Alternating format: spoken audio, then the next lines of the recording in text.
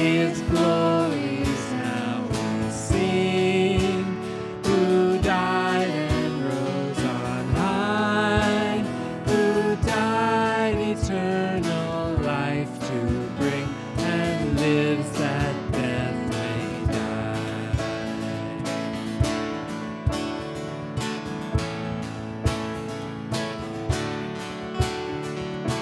Crown him the Lord of love, behold his hands and side, rich wounds yet visible above, in beauty glorified. No angel in the sky can fully bear that sight, but downward bends each wondering eye at mystery so bright.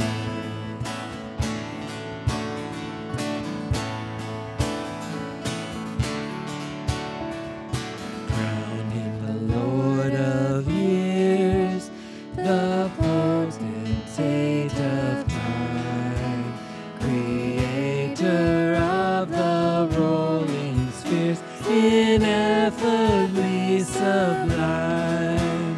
All hail, Redeemer, hail, for thou hast died for me. Thy praise shall never, never fail throughout eternity. Thy praise shall never, never fail throughout eternity. Welcome to Creekside Church. We're excited to see everyone here on a Mother's Day. It's a little dark outside right now, but we will sing and lift our voices up regardless of the weather. And just want to remember our mothers on this day. Be thankful for them. Be thankful that God has put us into families. Let's go ahead and stand as we sing our opening song together.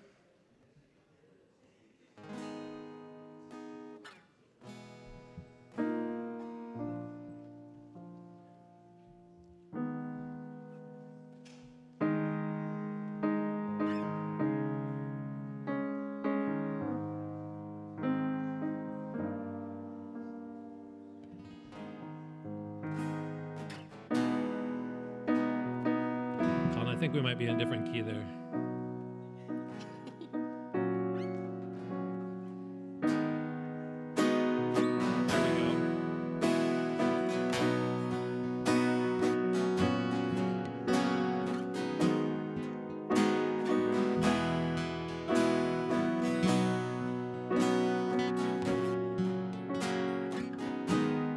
God of Abraham, you're the God of covenant, faithful promises.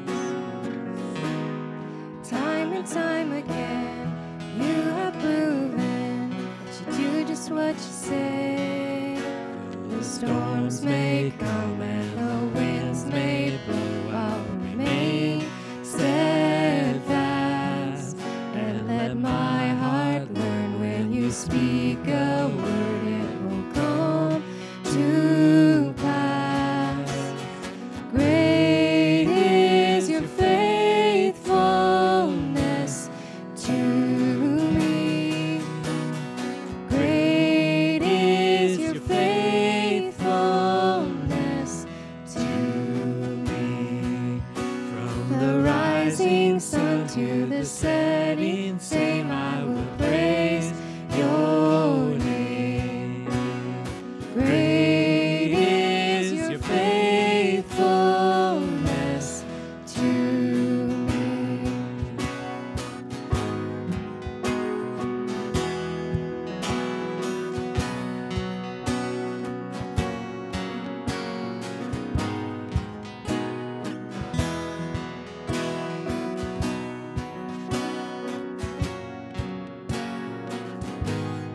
God, from age to age, though the earth may pass away, your word remains the same. Your history can prove there's nothing you can't do. Your faithful and true. Though the storms may come and the winds may blow, I'll remain steadfast and let my heart learn when you speak a word, it will come to pass. Great is your faithfulness to me. Great is your faithfulness to me. From the rising sun to the setting same, I will praise your name. Great is your faithfulness to me. I put my faith in Jesus, my anchor to the ground, my hope and firm foundation.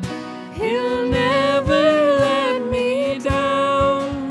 I put my faith in Jesus, my anchor to the ground, my hope and firm foundation. He'll never let me down. He'll never let me down. Great is your faithfulness to me. Great is your faithfulness to me.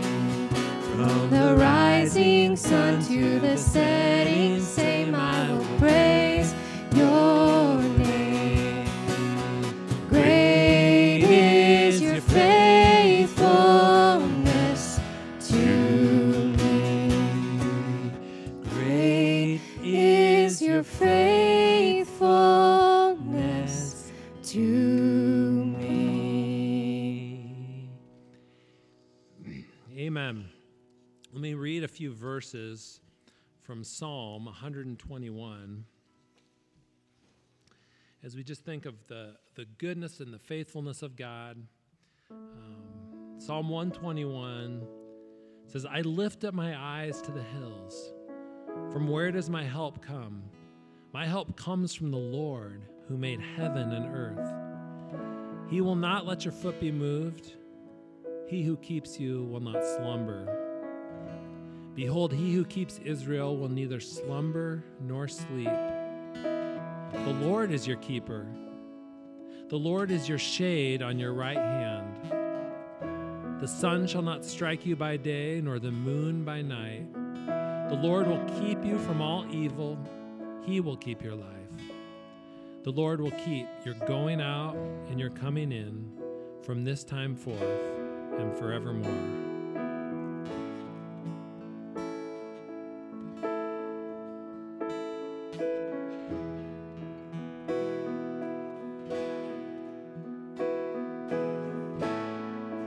Walking around these walls, I thought by now they'd fall, but you have never failed me yet.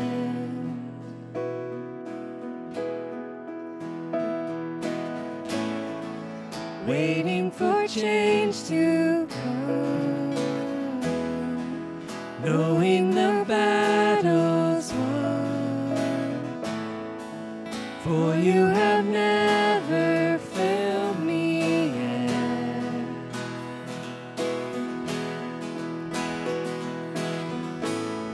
Your promise still stands. Great is your faithfulness, faithfulness. I'm still in your hands. This is my confidence. You never failed me yet.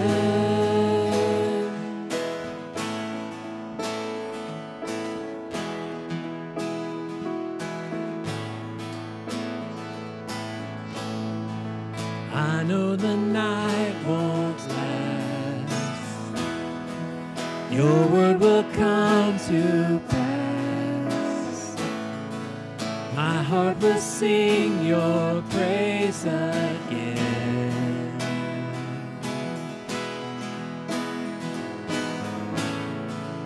Jesus, you're still enough. Keep me within your love. My heart will sing your praise again.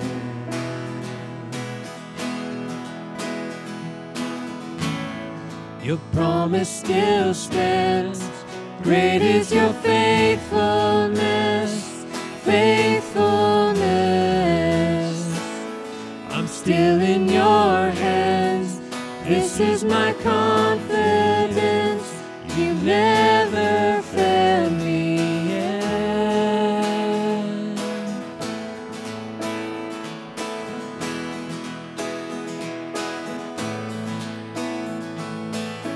I've seen you move the mountains, and I believe I'll see you do it again. You made a way where there was no way, and I believe I'll see you do it again. I've seen you move the mountains, and I believe I'll see you do it again. You made a way where there was no way, and I believe I'll see you do it again. Your promise still stands. Great is your faithfulness, faithfulness. I'm still in your hands. This is my confidence. You've never failed me. Your promise still stands. Great is your faithfulness, faithfulness. I'm still in your hands. This is my confidence. You've never failed me yet.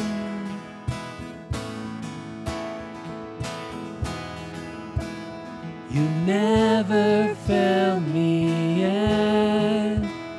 I never will forget. You've never failed me yet. Father, we just thank you that we can rest in your hands. You have not failed us. You'll never leave us nor forsake us. Thank you for your goodness, your greatness, your faithfulness to us. It's in Jesus' name we pray. Amen. You can have a seat, and we have a special Mother's Day choir coming up, and they are going to share a song with us this morning. So come on up. We'll look forward to hearing you guys.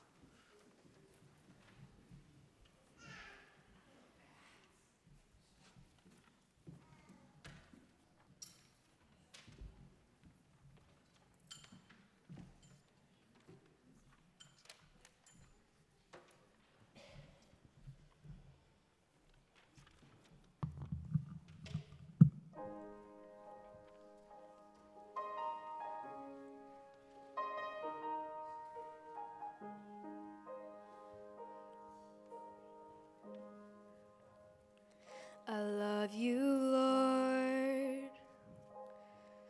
Oh, your mercy never fails me. And all my days I've been held in your hands. From the moment that I wake up until I lay my head, I will sing of the goodness of God. All my life you have been faithful. All my life you have been so, so good.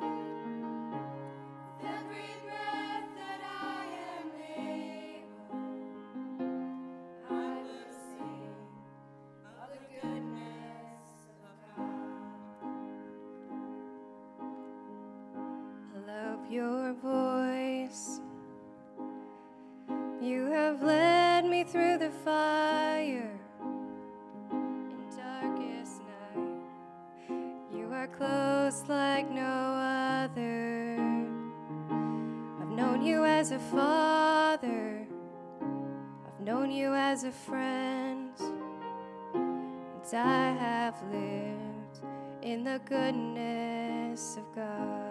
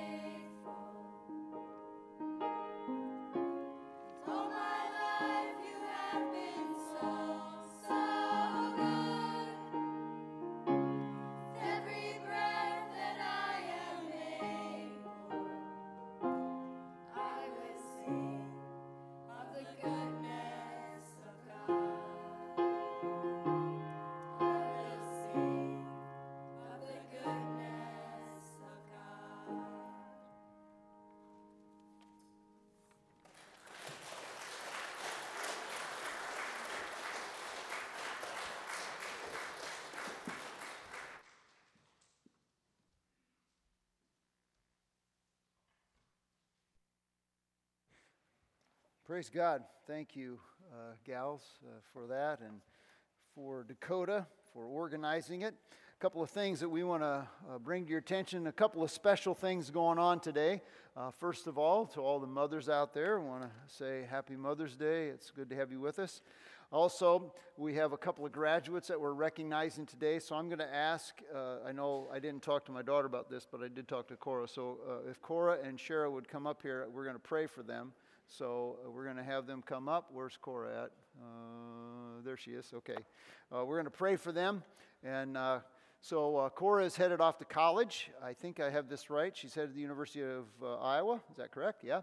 And she'll continue her studies there. Shara will be headed to Kansas. You can just stay right down here. Kansas University. She'll be at the medical center down there pursuing her internship and a master's in dietetics. So I'm going to pray for them. Norb and I are going to be here, and I'm going to pray for them. And then we have another special thing that Norb's going to announce. So let us pray. Father, for these young ladies, we thank you for your mercy and your grace in their lives. We thank you for your faithfulness to them and that you have been so good to them. I know that they have had struggles and challenges. We thank you for the perseverance that each of them have. We thank you for their hard work and their diligence, and we thank you that you're rewarding them for it. I pray for your rich blessing as they proceed in the next step of their lives, that you'd give them your grace, your mercy, and you'd keep them close to you, and they would keep you close to them. We pray in Jesus' name. Amen. Amen. All right. And right now, we're not asking them to come forward, but Norb wants to, he's going to be praying for, I'll let you announce it. Okay, Aaron and Kara, are you guys here? Aaron and Kara Jones, and there they are. Okay, and you have your daughter Avery, or Emery, right? Avery. We, the elders have had the privilege to talk to them about their faith in Christ and that they have accepted Jesus Christ as their Lord and Savior, and I've met with the elders and have been through the membership class, and they have wanted to be announced as members of Creekside. So, yeah, you guys, welcome. All right, I'm just going to say a prayer for God's blessing upon them. Father, we just thank you for Aaron and Kara and the fact that they love the Lord Jesus Christ, your Son, whom we love. We ask for your rich blessing upon them and the fact that they were willing to join this church, and we bless them, and we come alongside of them and lift them up for your goodness to them and their goodness to us. In Jesus' name, amen. All right. Just a couple of other things. I'm going to dismiss the Generation Jesus gang.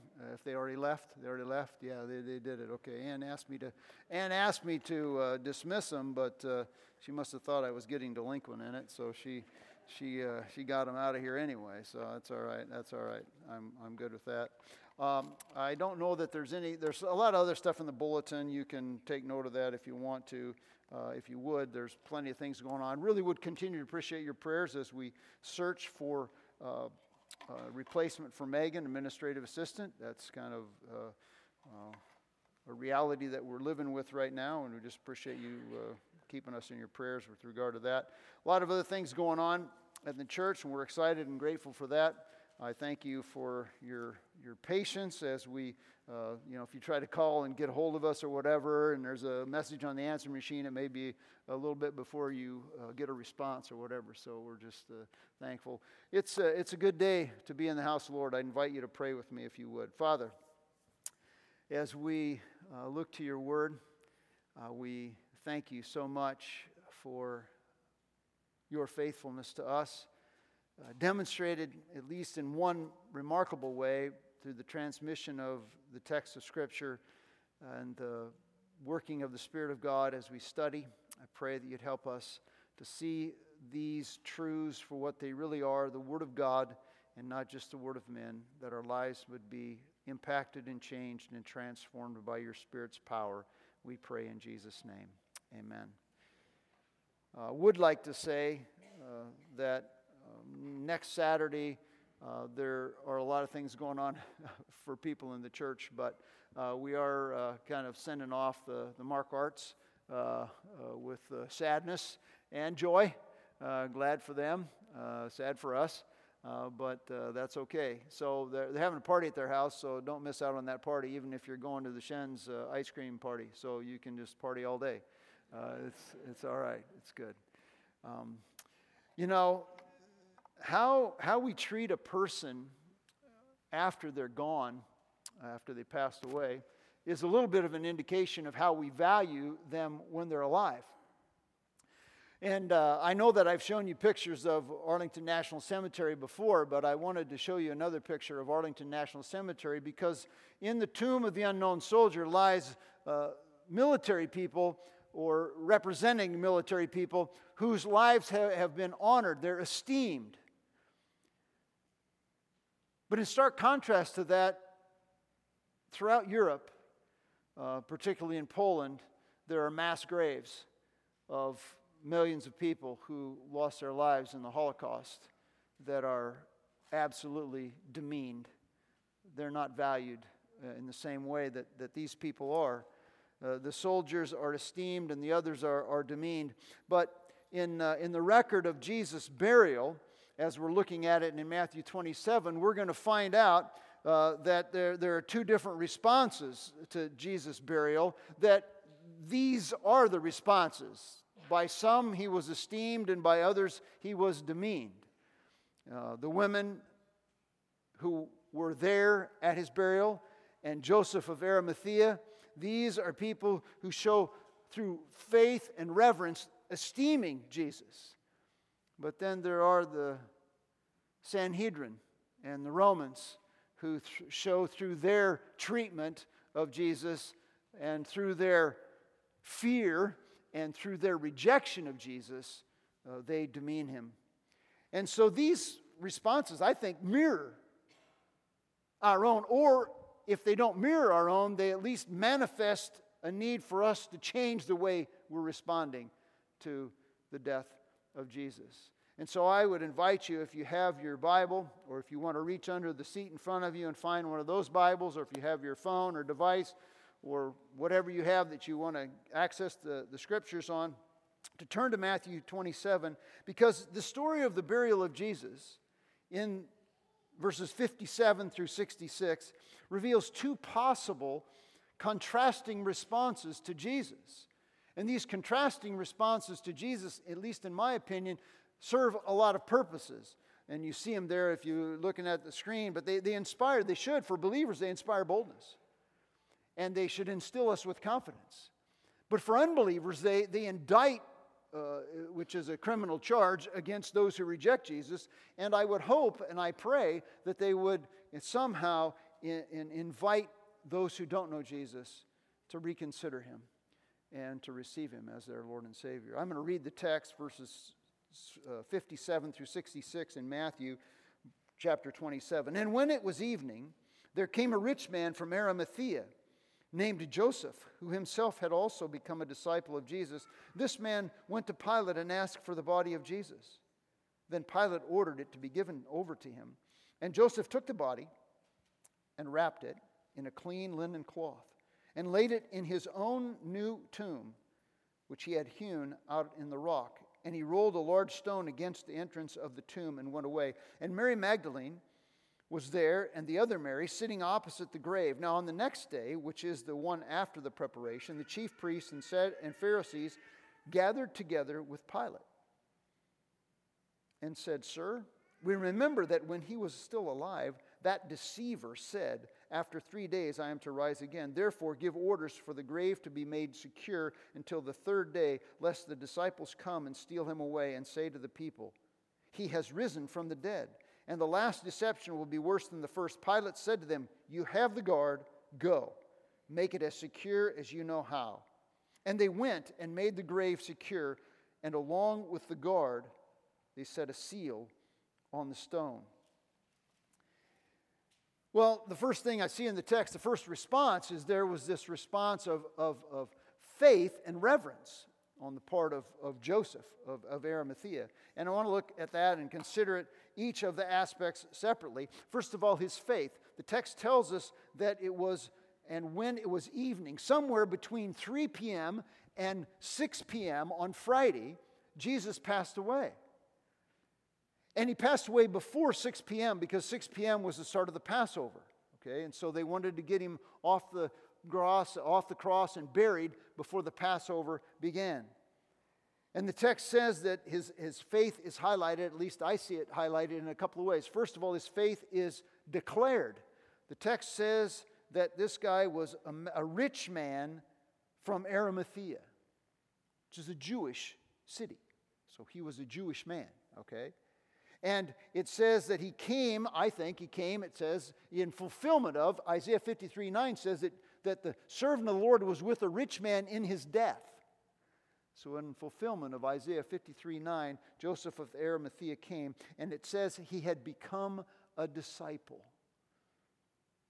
He'd become a follower of Jesus Christ, a genuine follower of Jesus Christ. What an interesting thing. If you'll kind of flash back a little bit to Matthew chapter 19, there was a rich young ruler that came to Jesus, and he says, "What must I do to inherit the kingdom of heaven?" And Jesus went through this litany. He says, "All you have to do is sell everything and give it to the poor and come and follow me." Oh, can't do that. And Jesus says, it's harder for a rich man to enter the kingdom of God than for a camel to pass through the eye of a needle. Fast forward, Matthew chapter 27, and we read of the rich man of Arimathea who had become a disciple. Because in Matthew 19, the disciples said to Jesus, they said, "Well, if this is true, then who can be saved?" And Jesus says, "With God, all things are possible." And here we have living proof that God is able to do what others deem to be impossible. And Joseph had personally turned from his own sin, and he had trusted in Jesus Christ and him alone. He came to faith in Christ by grace alone, through faith alone, in Christ alone, the same way every person becomes a follower of Jesus Christ. Ephesians chapter 2, verses 8 and 9 says, "For by grace we've been saved through faith. And that not of ourselves, it's a gift of God, not as a result of works, so that no one can boast about it." It's not what I've done. It's what God's done for me. It's what God's done for you. And then it's our recognizing that our sin separates us from Him and that we turn from our sin and we trust Him and He accepts us into His family. It reminded me, it doesn't have to remind you, but it reminded me of what John wrote in John chapter 20, verse 31. He says, these things have been written so that you might believe, what? That Jesus is the Christ, the Son of the living God, and that by believing you might have life in His name. That's the message of the gospel. And if you're here listening online or you're here in church and you've never personally put your faith and your trust in Jesus, Joseph of Arimathea sets the standard. He sets the example. He came to faith in Christ in the same way that you and I come to faith in Christ. Joseph of Arimathea wasn't just a man who was curious in the crowd. He wasn't one of those consumers waiting to get something from Jesus. He was a committed follower of Christ. He was a genuine convert to Jesus. And we learn from Luke chapter 23, which is a parallel passage here, in verses 50 and 51, that he was a good and righteous man. And that he was waiting for the kingdom of God. Okay? He was a disciple of Jesus, but John tells us he was one secretly. He was a secret disciple of Jesus, and I think he was a secret disciple of Jesus if we understand a little bit more about him, that because he was a prominent member of the council. So he wasn't just a rich man from Arimathea, a Jewish man. He was a prominent member of the Sanhedrin, the very group that had sentenced Jesus or worked to get Jesus sentenced to death. So you can imagine why he might have been a secret follower of Jesus. Okay? He was a Jewish man of means and influence whose belief in Christ put him at odds with his peers, put him at odds with his countrymen, put him at odds with the Romans, and so he was silent. Made me think, just this last week, or maybe it was last week, there's a guy by the name of Joe Kennedy from Bremerton. He was the football coach at Bremerton, Washington High School. And he was fired because he would go to the middle of the field after the games and he would kneel down in prayer. And then other people started going. Students and football players would go and they'd join him there. And so they fired him because they thought that he was trying to establish religion there. And the Supreme Court just heard his case. We don't know what the ruling is, but they just heard his case. He was a man who was despised because of his allegiance to Jesus. He was despised by his peers. He was despised by his fellow people in the district. He was despised by the government, at least some form that allowed this to happen, but his case is still out. So Joseph's faith was declared, but then it was demonstrated. And we see his faith being demonstrated. In verse 58, it says, this man. I like that. He's just a dude. He's just a regular guy. He's a guy like you and me. This man, this Joseph of Arimathea, a human being just like us, what did he do? Now, he traded his cowardice, his secret discipleship, for courage. And he went to Pilate and he asked for the body of Jesus. Could I take him and bury him? At this point in his life, he took up his cross and he followed Christ. He hadn't been so courageous before, but now he took up his cross and he followed Jesus, just like Jesus said, if anyone wishes to come after me, let him deny himself and take up his cross and follow me. Matthew chapter 16, verse 24. If you were here last week or you listened last week, Micah asked us a question when he started his sermon. Where are the men? Here's one. Where are the men? Here's one. Right here is Joseph of Arimathea. Joseph didn't stay in the shadows in comfort, but he stood before Pilate with courage. He stood before Pilate and said, I'm a follower of Jesus and I want to see him out of his devotion. Not following Jesus out of comfort or convenience or because it was cool, I've told you a little bit before, I think, about a friend that we have who's a pastor in Ukraine.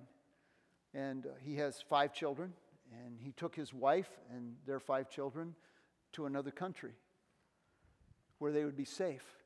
And after he got them safely there, he returned to shepherd his flock in Ukraine. And he's still there serving his shepherd and his flock. He's a follower of Jesus, not because it's convenient, not because it's comfortable, but because of his devotion to Christ. He stood up. Joseph's love for Jesus here outweighed the potential risk. What was the potential risk? The potential risk for standing up and aligning himself with Jesus was that he would be rejected by his family and his friends. He would lose his reputation. He would lose the respect of his peers. He might lose his financial position. He could possibly even face punishment by Rome. In spite of it all, he stepped up. He stepped up. He did what he needed to do. The courage of Joseph, I think, stands in stark contrast to the cowardice of Pilate and of Peter. All right? Both of those guys. And it reflects, these guys do, they reflect the thinking of our age. It's a life lived with personal expediency as the motivating force. Because our culture says you only really submit to a truth that you create. I submit to the truth that I decide is true. And I don't decide and submit to any other truth. But here we have Peter. Peter hid in the shadows. And so did Pilate. They did so because they wanted to save face. You know, I gotta look good, you know, to people. They wanted to stave off any kind of criticism. They wanted to secure their financial position. They wanted to stay popular with people. But have Joseph here. And Joseph said, no, I'm going to stand up. I'm going to step up and I'm going to stand up for Jesus. You see, in our day and age, we live in a culture, and I've been reading social media, and you know, some of you are aware of the recent leak of the early decision by the Supreme Court on the Roe versus Wade thing and all kinds of stuff in the culture. I would tell you this, it's my firm conviction that there's no person who's a professing Christian who can purport and support and advocate for racial prejudice, same-sex marriage, abortion. It's inconsistent with the Scriptures. We can't advocate, we can't support, we can't do those things. We have to ask ourselves, am I going to shrink back and stay in the shadows like Pilate and Peter, or am I going to step up like Joseph and stand up for what God's Word says, the truth of God's Word, and align myself with Jesus, regardless of what happens? Every unbiblical agreement with society, every alignment with society is actually an assimilation into the culture that doesn't draw me to Jesus, but drives me further away from Jesus. It's one of those steps that takes me further and further away from Jesus until finally I capitulate. It's interesting to me that just this week I heard that the Church of Scotland, now they are actually coming to a point where they're going to allow for same-sex marriage and support same-sex marriage, and, you know, officiate same-sex marriages. That's going to be the official position of the Church of Scotland soon. In contrast to their biblical convictions and in contrast to their doctrinal statements, are going to do that. But I would submit to you that every time history shows that when denominations that capitulate in order to imitate the culture ultimately deteriorate into nothing. It's a step away from Christ. Think about it, folks. If the Church of Jesus Christ, if the church that claims to follow Jesus Christ mirrors the culture, why do we need the church? What's the point? If we're no different than the world, we don't need us. But the world needs us. So I'm challenging my own heart. Will I start being a little more bold for Jesus? Will I start to ask people, you know, is there something I can pray for you about? How can I be praying for you? Will I be a little bit more courageous to share about my faith? You know, all of you people, all of us that are on social media, what does it say about us? You know, are we willing to speak up for Jesus on our social media? Are we supposed to, in our daily interactions with people? Joseph's courage to identify himself as a follower of Jesus, I think, is commendable. It's also inspirational. It's a challenge to me. And just ask yourself, where is it most difficult for me to speak up for Jesus? Is it in your family? It's like, yeah, I don't talk about that, because if I even mention Jesus, then somebody's going to go off the wall, off the rails. Is it at the workplace? Maybe it's in school. Can't do that. Interestingly enough, after Pilate had confirmed that Jesus was dead, and this is an important thing, I think, after he confirmed that Jesus was dead, then he gave Jesus over to Joseph. Okay? So we see the faith of Joseph. Now we see the reverence of Joseph. Once he received the body, in verses 59 and 60, there are several ways that Joseph uses his wealth to show reverence to the Lord.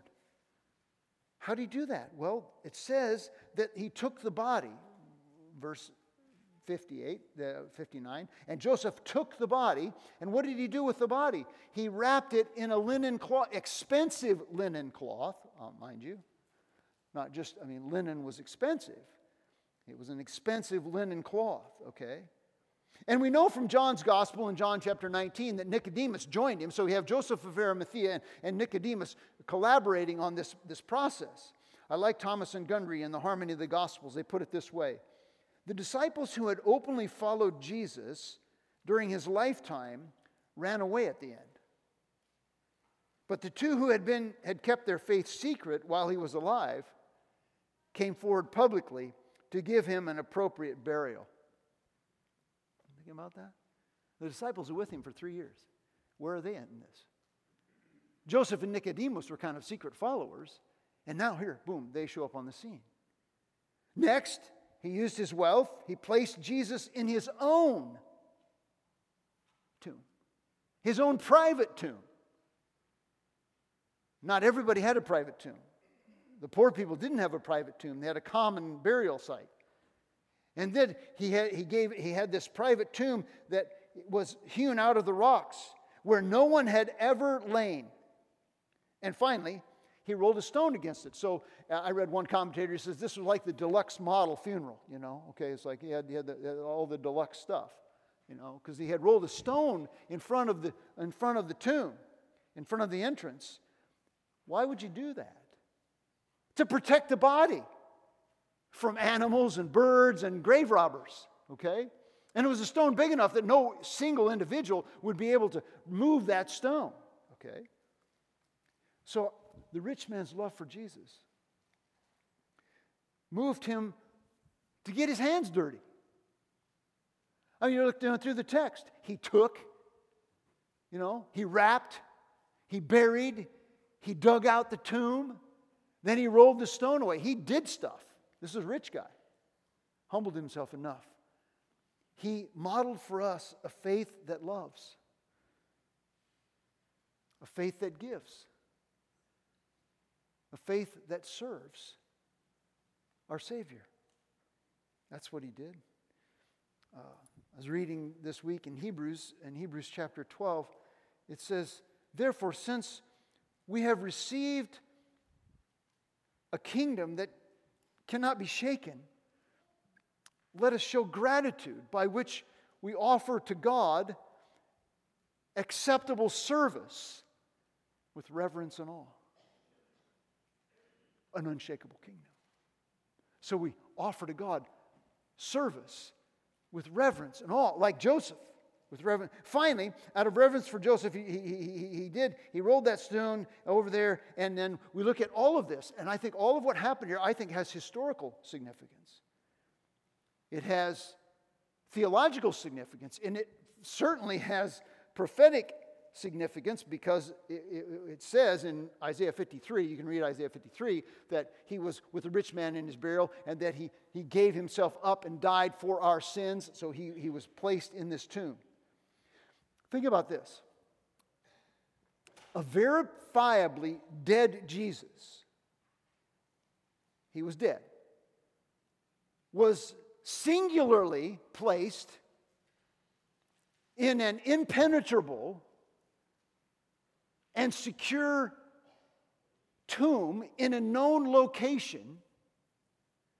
And all of those facts to me only give greater credibility to the testimony of those who say he rose from the dead. Had he been thrown in a common grave with other people in an unknown location, perhaps not even dead, I mean, all of the things could, but no. All of it happened. And he surrendered to this final form of humiliation in order to accomplish that for which he came, which was to die for our sins. So we should announce it. We proclaim the Lord's death until he comes. With confidence and with appreciation. See, reverence means to honor. It means to esteem. So I ask myself, I ask us, do we manifest Joseph's respect and reverence for Jesus? Or do we take our cues from the world? Does our conduct, are we, in using last week's sermon, are we sitting with the world in promiscuity, in dishonesty, in disobedience to our parents, financially questionable activity? Are we sitting with the world? Indecent entertainment? I think Joseph challenges me. His life, his love for Jesus. It challenges our cultural concept of submitting only to the truth I create because he was willing to submit to the truth. All the time, the press of our culture is you create your own truth. You create your own truth. And your truth is not my truth. And your truth is a subjective thing. And I'm supposed to respect your truth. You're supposed to respect my truth. And none of us has to submit to the truth. Because that seems to be oppressive. But that's where we need to go. Think about this. The witness of the thief on the cross. The witness of the Gentile centurion and his troops at the foot of the cross. The testimony of Joseph of Arimathea, the rich man who buried Jesus after the cross. Who is excluded from Jesus? A criminal? Hardened Roman soldiers? Rich people? It's the all-inclusive message of the gospel. At the end of Jesus' life, he is the King of Israel and the Lord of the nations. Come to me, all you who are weary and heavy laden, and I will give you rest. He didn't say, come only rich people, come only poor people, come only this kind of people. No, come all, and I will give you rest. Now, the faith and the reverence of the women is also at play here. Because we see at the end of this section in verse 61, and Mary Magdalene was there, and the mother of Mary sitting opposite the grave. The other parallel texts tell us it wasn't just these. There were many that were there. And we learn from them, and I like what Turner says in his commentary. He says, the women, they are the last to leave the tomb. They are first to discover the empty tomb, and they are the first to proclaim the risen Christ.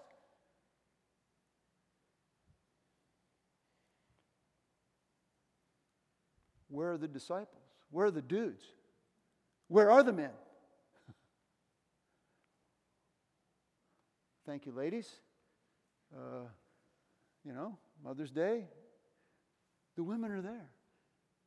The presence of the women makes the absence of the disciples conspicuous. Why were they there? Oh, it's their duty. They're morally bound. No. They understood what it was to be redeemed. They were gripped by the grace of God in their lives. And the love of Christ compelled them to serve and follow Jesus even after He died.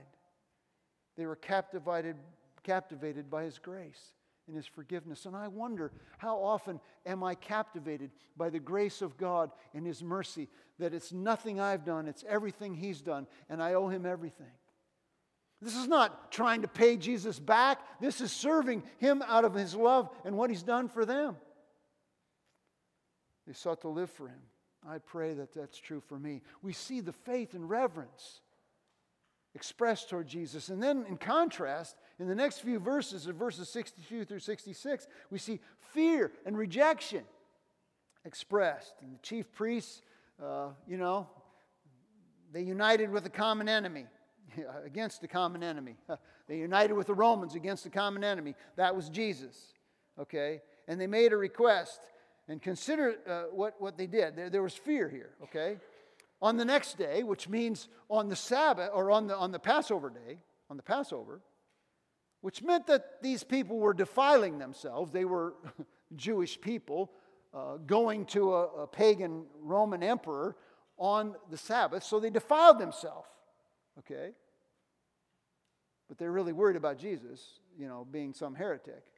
But they were willing to defile themselves to hold this meeting, all right, with Pilate. They feared that a plot was being devised to steal the body of Jesus so that the promise that Jesus had made, that He would rise the third day, would be fulfilled somehow. They would,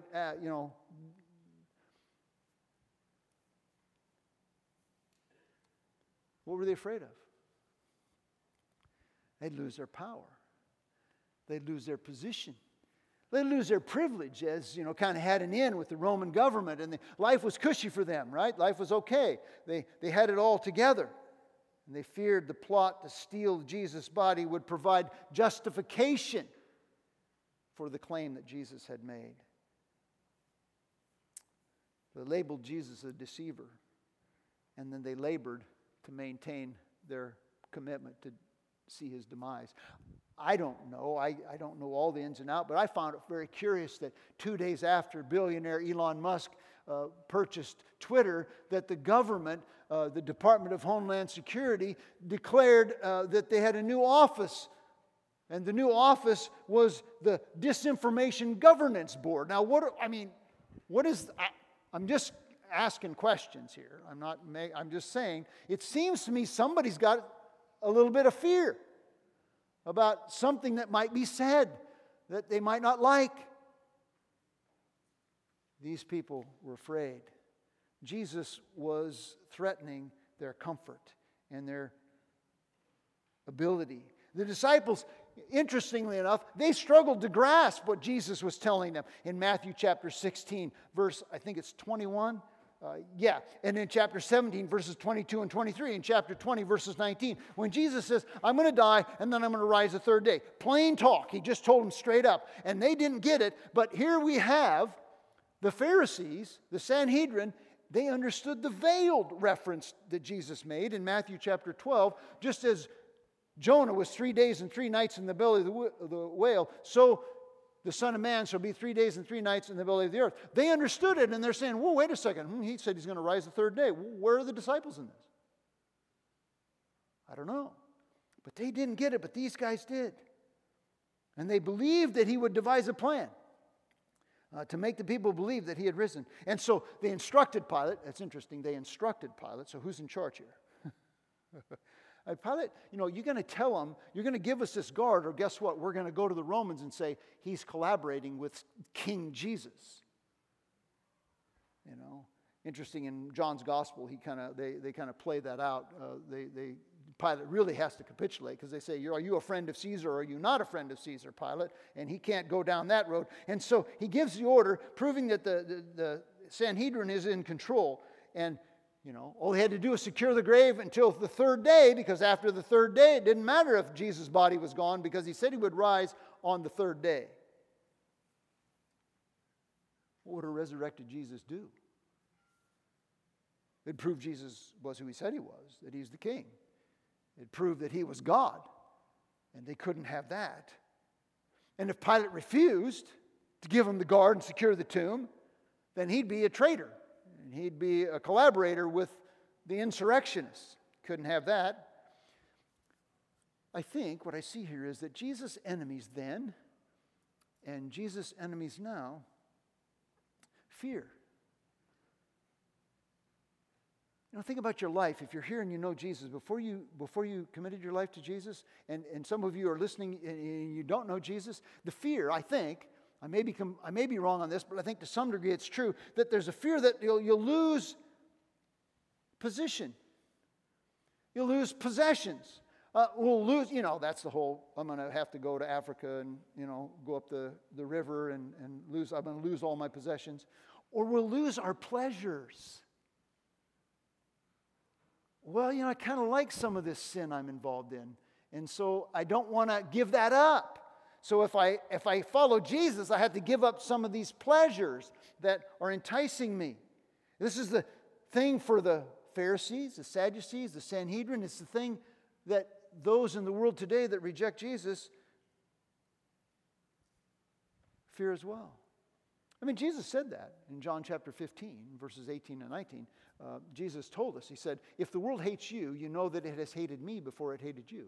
If you were of the world would love you as its own. But because you are not of the world, but I chose you out of the world, because of this, the world hates you. And the world hates Christ, and the world hates Christians, doesn't like us because we expose the darkness. And he exposes the darkness, which men love, and then calls people away from the darkness to follow Jesus. And John said it, men love darkness rather than light because their deeds are evil.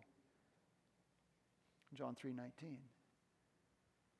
And so I'm just saying to all of us listening here, if you're here and you're rejecting Jesus, you're afraid of Jesus, rejecting Jesus, my guess is because you're afraid of Jesus.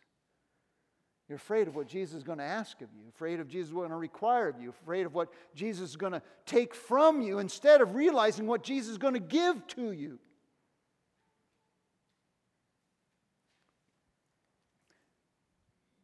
The city of Boston has a flagpole in front of one of the municipal buildings, and they have had a history of allowing anybody who wants to fly their flag for their cause the freedom to raise their flag until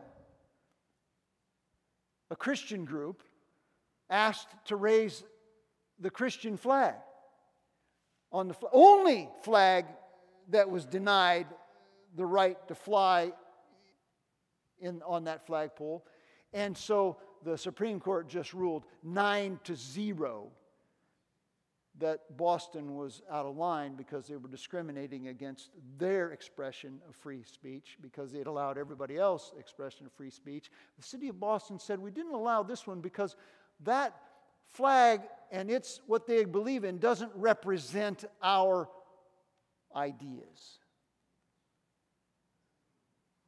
The world hates us because it hated Jesus, because we expose the darkness. Because when we say sin is sin, we say there is black and white, and you can't continue in your sin or you're going to be destined for an eternity apart from God. That's not hate speech, that's love speech.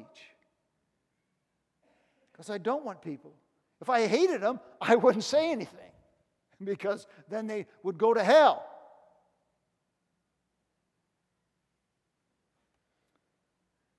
Afraid. They were afraid. The final play for the Sanhedrin was to secure the tomb. Verse 64, it says, therefore give orders for the grave to be made secure. This is them bossing him around until the third day, lest the disciples come and steal him away and say to the people, he has risen from the dead, and the last deception be worse than the first. What was the reason given for securing the tomb? Possible deception, alleged deception by the disciples. Look at Matthew chapter 28, verses 12 through 13.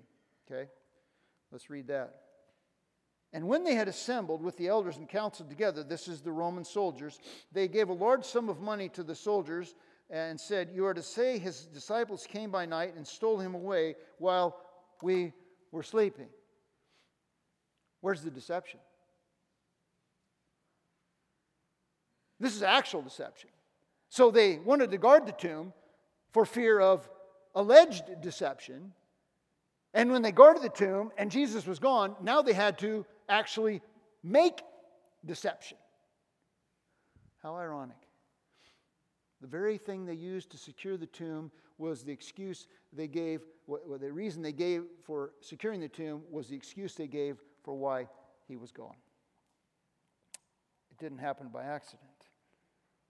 In Matthew 28, it's a reversal. In Matthew 27, there's a guard that's securing the tomb, and Jesus is in the tomb. In Matthew chapter 28, Jesus is risen from the dead, and the soldiers are hightailing it, running, trying to find a bush to hide under, trying to reason what's going on. And then we have the rejection in verses 65 and 66. Pilate's cowardice is on display here. He doesn't want anything to do with anything remotely or aligning him with treason or or rebellion, and so he caves to the pressure. You have a guard, go make it secure. You know how. Okay? You know how. He was pressured into it. In the same way that I think the draft opinion was leaked so that the pressure would be brought to bear on Supreme Court justices to cave to a different position. Pilate caved to his position. And blinded by their unbelief, what did the religious leaders do? They went and they made the tomb secure, which means they put a Roman guard around it. And then they didn't stop there. They set a seal on the tomb, on the rock, on the stone. And when they set a seal, it was a Roman seal. Means that now this is Roman jurisdiction. And if you break this seal, you're going to pay the wrath of Rome. Okay, that's it. Their rejection reflects our human tendency. We're going to disdain Jesus. We're going to demean Jesus. Somehow we're going to put Jesus. Somehow Jesus really can't be who he is. And so we put it down. I appreciate the sense of humor that I find in this text. The safeguards that the Sanhedrin put in place to secure the tomb demand that a genuine and supernatural resurrection have occurred in order to be explained. I mean, they put it in place so that the only possible reasonable explanation would be the supernatural resurrection of Jesus. Because anything else short of that, they did everything they could to keep it from happening.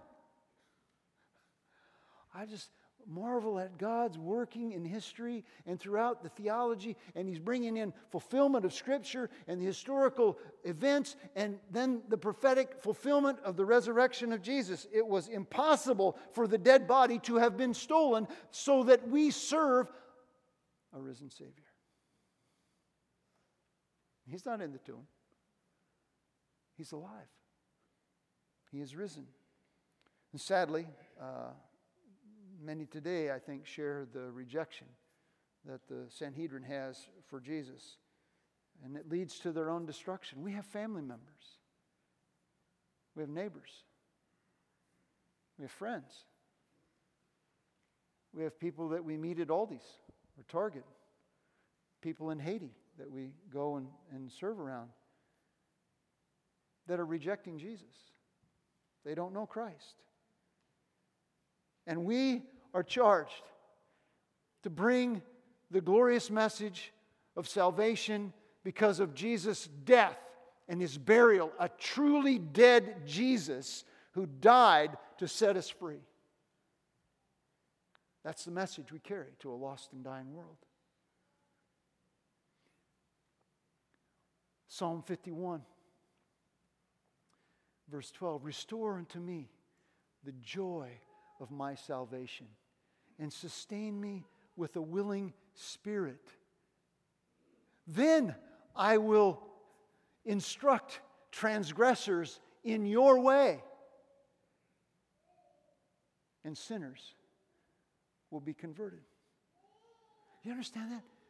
The psalmist is saying, restore to me the joy of my salvation, because I realize, create in me a clean heart, O God, and renew a steadfast spirit within me. Let me recognize your mercy in my life and your grace in my life so that I will be motivated, that I would instruct transgressors in your way, that He is a God of grace. He's a God of redemption. He's a God of forgiveness. And if you put your faith and your trust in Him and turn from your sin, guess what? You'll be free. You'll be free. You'll be forgiven. And you will one day join Him in heaven.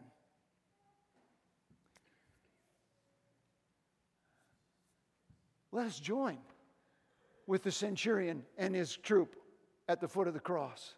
Let us join with the thief who was hanging next to Jesus.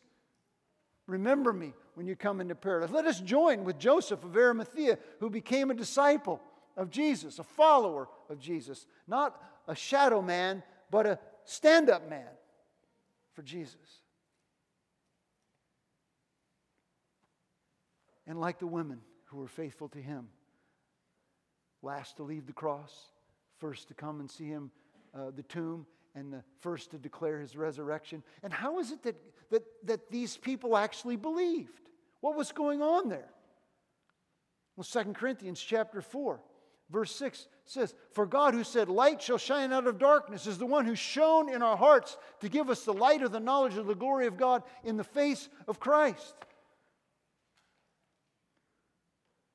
It's the Spirit of God quickens our hearts, awakens within us a need, our understanding of our own sinful fallenness, so that we repent and turn and trust in Christ, and then we are His children. And if the Spirit of God is prompting you right now to make that choice and turn and trust, then I invite you to do it. Just cry out in your heart. God hears your prayer, and say, "Lord, I need you. I'm running away from you, and I want to trust you as my King. I want to be." Join with the women and the centurion and Joseph of Arimathea and all the saints throughout history who surrendered their lives to Christ. You know, this week will be the state track meet, okay? In Iowa, they have the state track meet. And you go to the state track meet, and every school has their own, all the people have their own colored shirts, Ironically, most of the time, the color of the shirt doesn't really match the school colors. I never did figure that out. We always had to have a different color. We have school colors, but we don't wear those school. So anyhow, everybody's cheering for their team, right? Why am I so silent about my King?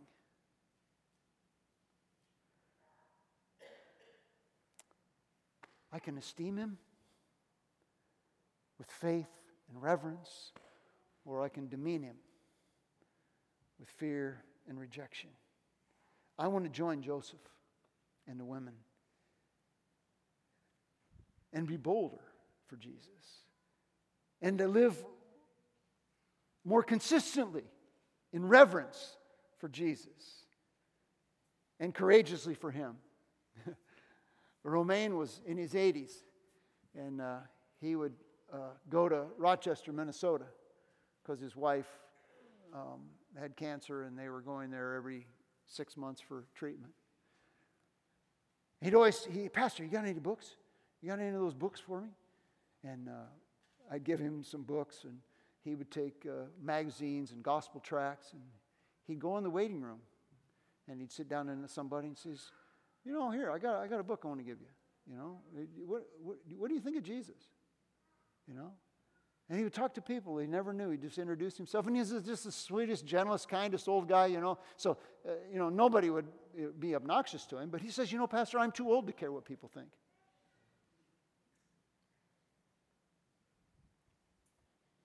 I don't want to wait till I'm old. I already am. I want to love Jesus enough not to care what people think.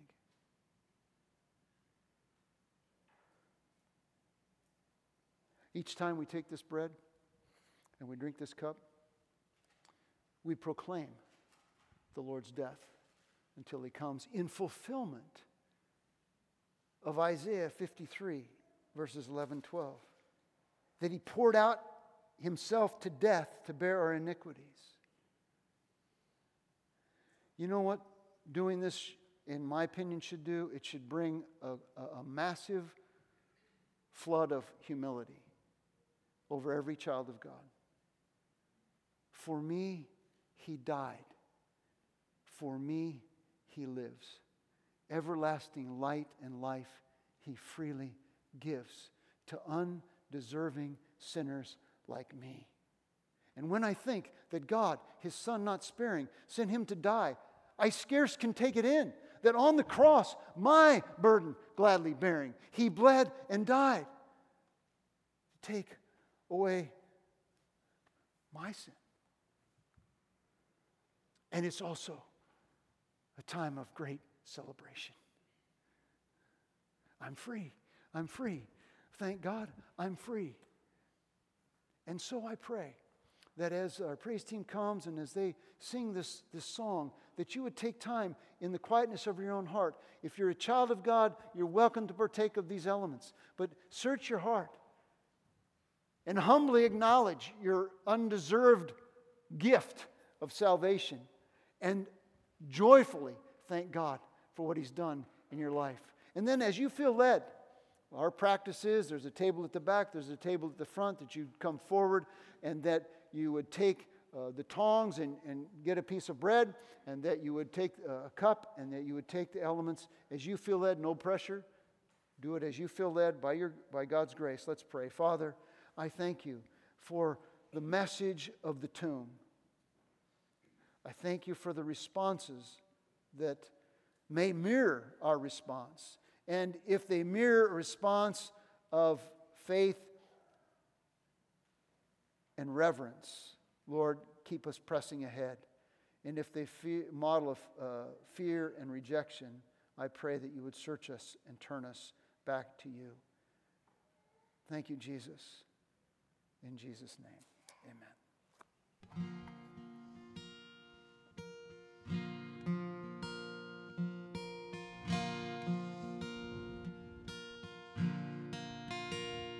He was pierced for our transgressions. He was crushed for our sin.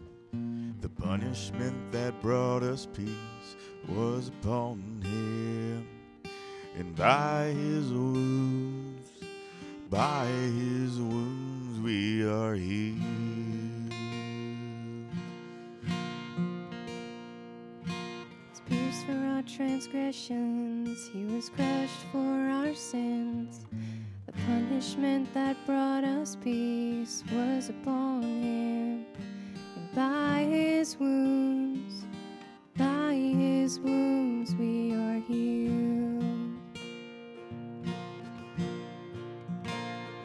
We are healed by your sacrifice in the life that you gave. We are healed, for you paid the price. By your grace we are saved. We are saved. He was pierced for our transgression.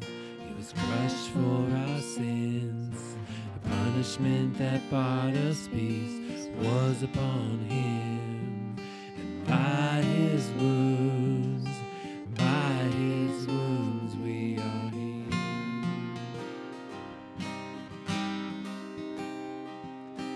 By his wounds we are healed.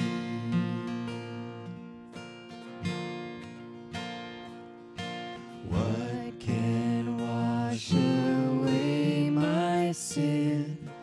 Nothing but the blood of Jesus. What can make me whole again? Nothing but the blood of Jesus.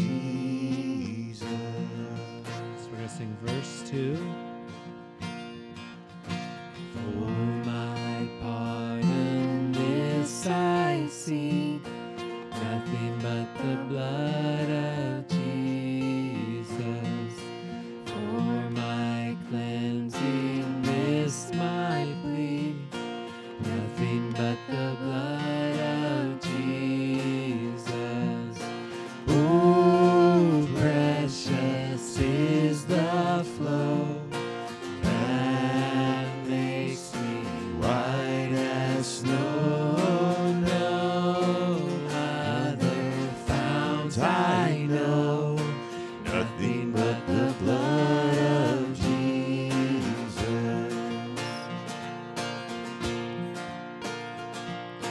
Nothing can for sin atone, nothing but the blood of Jesus.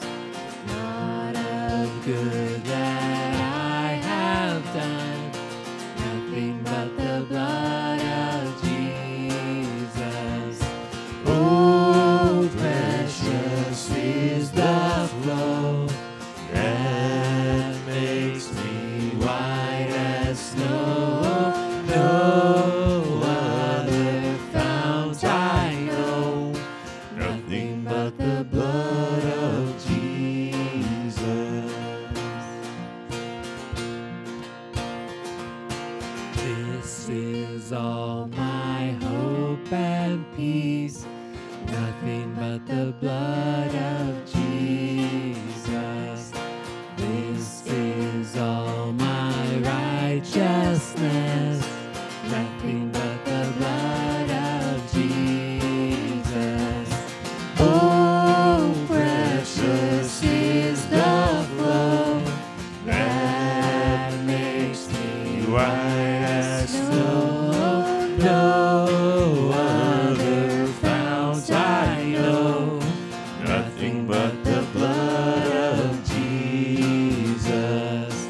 Oh, precious is the flow that makes me white as snow. No other fount I know, nothing but the blood of Jesus. Nothing but the blood of Jesus. We're going to sing one more song together. But before we do that, let's give thanks for the offering. If you'd like to contribute to the offering, you can do so on your way out. Look for the offering box on the welcome table. Father, we are humbled as we think about this simple story, how Jesus was laid in a tomb. The stone was rolled over the entrance and it was sealed. Every precaution, every preparation, every step was put in place to keep the body there. But Father, no power of man, no scheme of hell could keep you in that tomb. And we thank you that you have risen, you have become victorious over death. We thank you for the faith of Joseph and the women and those who came to secure that body. Lord, may you give us boldness and courage as we go out this week.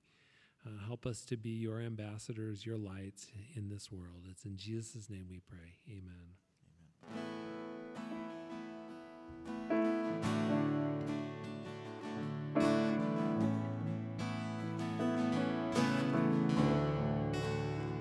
How great the chasm that lay between us, how high the mountain I could not climb. In desperation, I turned to heaven and spoke your name into the night. Then through the darkness, your loving kindness tore through the shadows of my soul. The work is finished, the end is written. Jesus Christ, my living hope. Who could imagine so great a mercy? What heart could fathom such boundless grace?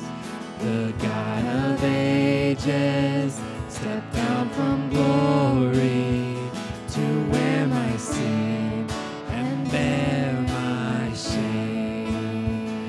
The cross has spoken, I am forgiven.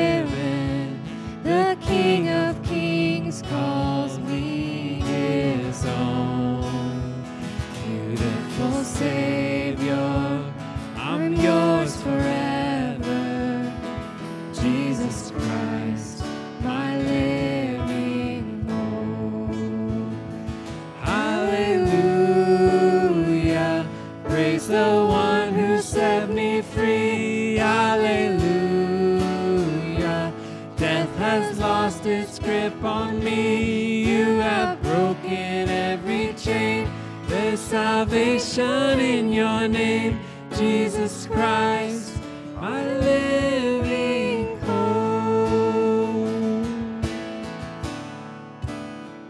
Then came the morning that sealed the promise. Your buried body began to breathe. Out of the silence, the roaring lion declared the grave has no claim on me. Sing it again. Then came the morning that sealed the promise. Your buried body began to breathe. Out of the silence, the roaring lion declared the grave has no claim on me. Jesus, yours is the victory.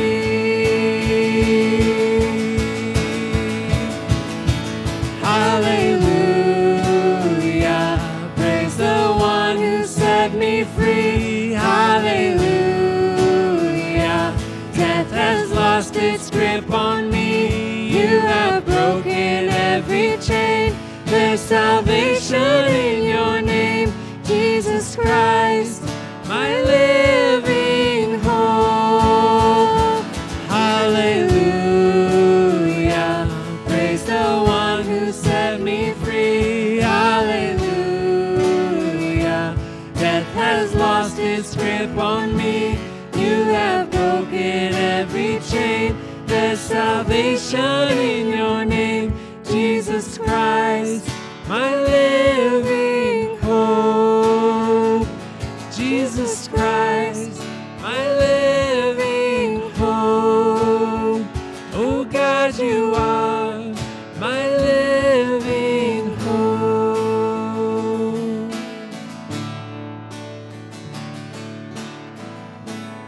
Amen. Thank you for coming. Have a great Mother's Day. We look forward to seeing you back next week.